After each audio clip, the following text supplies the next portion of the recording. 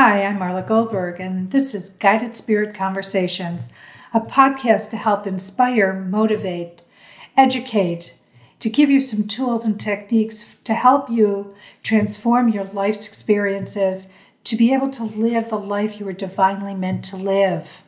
And today's show is going to be a little bit different, as I've received some emails and some questions via email that I want to respond to.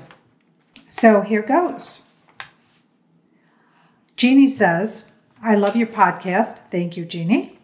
I've used a couple of the tools you've shared and they've helped me. I have moved through some things that I had been feeling stuck in, and now I'm feeling freer and happier. Thank you. Well, thank you, Jeannie. I really appreciate you taking the time to listen, and not only listen, but to try some of the tools and techniques that have helped myself and the guests that I have on. So I'm happy that it's worked out for you. So the second email is from Cindy, who wrote, loved your interview with Lynn Cochran Murphy. Are you going to be having more guests? So yes, the answer is yes. And I'm so excited about what's coming down the pike on our podcast schedule, because we've got some fun and amazing individuals, some who have gone through the dark into the light, most of us have, and are able to share some phenomenal information and pearls of wisdom and tools and techniques. So yes to that question. Thank you. And the next question comes from Daphne, who wrote, will you ever have a live show where I can call in? And I'll say to that, yes, Daphne, we're working on that right now. And hopefully my producer, Brad, and I will be able to get that going in the not too distant future. So, okay, I am going to start with something that I had just found out about. This person who's in my life in a professional capacity had recently shared that her husband, out of the blue, approached her one day and said, I'm done with the marriage. And she packed up her 3 little kids and moved to be with her father in another state. And I will share with you, I feel her pain. I'm empathic. I do feel others' pain, but I do because I understand how hurtful it is when somebody is blindsided, not realizing that there's a problem in their situation. And it doesn't make a difference if it's romantic or professional or even friendships.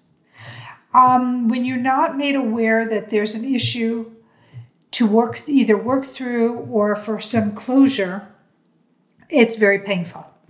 And so to this individual, and to those of you out there who have shared with me the same situation or a similar situation, and those who haven't shared but are going through a similar situation, first of all, I will share my opinion, strictly my opinion, by saying that the person who decides to exit a relationship without having a conversation to share where their unhappiness lies or why they want to do it, I think is cowardly. Because it's so hurtful, and you then start questioning yourself. What could I have done differently? What could I have been better at? Was I not a good enough wife? Was I not a good enough friend? Was I not a good enough mother? Was I a nag? And I don't think it's probably all those things or any of those things. I personally think that the person, if they do not have the decency, the consideration, the respect to have a conversation with you, the other part of the relationship party, to give you a chance to either change things in the relationship and work on the relationship together to make it better, or if they really truly are done. And again, it doesn't make a difference if it's professional, personal, or just a friendship, then I say the onus is on the person who does it. It's all about them. It's their stuff. And it's almost like a mantra to remember, it's not me, it's you. It's not me, it's them. Because if somebody is going to be selfish enough to just take an autonomous action without communication, then my belief is, and then what I'm hearing actually Spirit saying, it's not about you, it's about them. And so I share that. I read this entity named Bashar, and he's channeled by a gentleman by the name of Darryl Anka. I think I have that name correct. And Bashar says about relationships, a relationship is a relationship till it's not a relationship anymore. And it goes along with the whole saying of people come into our life for a reason, season, or a lifetime. And what I've been told by Spirit is that look for the pot at the end of the rainbow when something like this happens.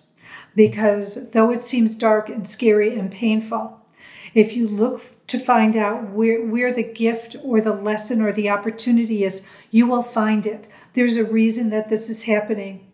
And there's a growth opportunity definitely in this. But there's also something else out there. And it's up to the individual to try and look and see what it is. But trust when I tell you that there is a lesson, opportunity, or gift on the other side of that veil.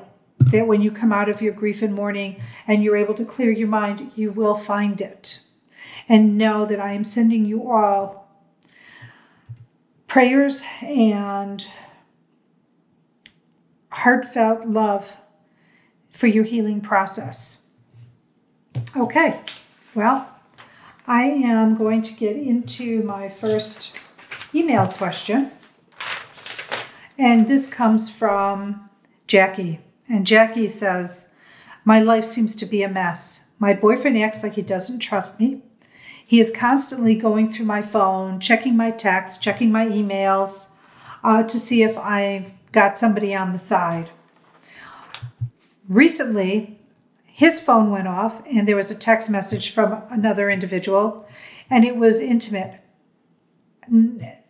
She didn't mention if it was sexual or not, but she just said it just seemed warm. And I realized by going through his phone that he has been having a relationship of sorts with another individual. So he has been projecting onto me what he's been doing. Any thoughts? And I say, yes, I have a lot of thoughts, Jackie. First of all, my belief about any relationship is trust. And that a really great relationship is based on trust. And if something happens that breaks the bond of trust, or if the trust falters, that you have to look at your relationship and see the where, why, and why of it. Now, if somebody's accusing you of something and projecting onto you their fear that you're going to cheat on them, and yet they're doing something behind your back, my suggestion is you need to, first of all, put boundaries around somebody going through your stuff, because I don't believe that anybody has the right to rummage through anybody's phone calls or texts to see what they've been up to, or even email apps for that matter. And if they don't trust you, then where's the relationship? And you have to ask them, if you don't trust me, what is it that we're based on? I mean, relationships can be based on a lot of things, but those things can fall away. Trust and developing a friendship and mutual consideration are really important factors for a successful relationship. And I also say, I would not allow him to go through your phone calls, your phone, see who called you, who you called, your text messages. Put the boundaries around that. And you have to learn to trust each other. And if there isn't that trust, then my suggestion and what I'm hearing Spirit saying to me is rethink the situation. So I'm going to leave you with that, Jackie. And let me know how it goes. Let me know if you've been able to work this out with this individual, or if you're have decided to move on. But I would certainly take the effort to do some sort of counseling, whether it's with a religious figure, or counselor, or maybe you're able to get heart-to-heart talks happening between the two of you. But I would always make the effort to work through the relationship, and then if all else fails, I would rethink it. But thank you for writing in. So the next question I have comes from Grace. And Grace asks me, what does the term self-love mean to you? Have you always had it? And if not, how did you attain it? Okay. So Gracie, yes, I do have self-love today. No, I did not always have it. And so I'm going backwards, forward. But what does the term self-love mean to me? Well, it's learning how to treat yourself with kindness, treat yourself with respect, with integrity, put those boundaries up. But it's really important in the way I look at self-love as learning how to accept yourself and not just say, yeah, but really take the positive attributes that you have and the perceived negative one and treat them the same, with the same love and acceptance, as I like to call it, with warts, wrinkles, and all, because we all will get wrinkles at some point in our life. And it's learning how to say, yeah, I have those wrinkles, but you know what? I still love who I am because I know intrinsically what kind of an individual I am. And going back to, I did not always have it. And some of the choices that I had made in my life are reflections of how I felt about myself at the time. I would have upon meeting me, you would think I was the most self-confident, loving individual, self-loving individual, because I did have boundaries, but some of the choices I made were very, very questionable. And how did I attain it? Well, when my life absolutely hit rock bottom because of those choices I was talking about that didn't serve me, I learned how to attain it through actually the first energy healing school that I had gone to. It was a 3-year program, and I'm going to paraphrase, but the teacher's philosophy was you need to clean your own closets before you can help cleaning anybody else's. So I had to work on my own issues and my things before I could take on clients. And so I did. And 3 years of a lot of hard work and a lot of looking myself eye to eye in the mirror and really realizing where some of my, let's say, weak spots were and learning how to build them up. And I will say that even though it's a daily practice to practice self-love, I am a 180-degree different person than I was back then. So it's possible. It's possible to learn how to love yourself, as I say, with warts, wrinkles, and all. So, Gracie, I hope that this helps you. All right, I'm going to take a second for a charity shout out. The first charity I want to shout out about is Kids in Need Foundation. So Kids in Need Foundation, the mission is to ensure that every child is prepared to learn and succeed in the classroom by providing free school supplies nationally to most students in need. Their website is www.kinf.org. And I think this is so appropriate, especially right now, as kids are embarking on the first days of school coming. If they haven't already started, they'll be starting soon, within the next couple of weeks. And there are so many who have needs. And look, as I look at it, kids are our future. They are the power source. And to give them the upper hand by giving them an education really helps to build some amazing human beings down the road. So, Kids in Need Foundation, one of my charity shout-outs. Okay, so the next question that I have is, how can you tell the difference between your intuitive messages and those that come from your thoughts? Okay, well, that's a great question. What I have learned is now I'm very clairaudient, which means I hear, and I'm clear knowing. So I just have this intrinsic knowing about things, but I've become very clairvoyant, which is visual. And I'm starting to see more and more things. And what I realize is when I'm speaking, if I'm talking about I hear this, I'm feeling this, then I know that that comes from spirit. If I say something in a more direct kind of way, like I think you should, then I know that that's coming from myself, from my thoughts, from my ego, or just from the knowledge base that I have. All right, I am now going to give you my second charity shout out. And this is an organization that's really near and dear to my heart, as I am a huge animal lover. And if I had my druthers, I would probably have 20 dogs and horses to take care of. But I don't, and I can't, because where I live doesn't allow me to own 20 animals. But Paws Chicago. Paws Chicago is one of the first no-kill shelters around. And I think that they do amazing, amazing work. And their website is paws, P-A-W-S, chicago.org.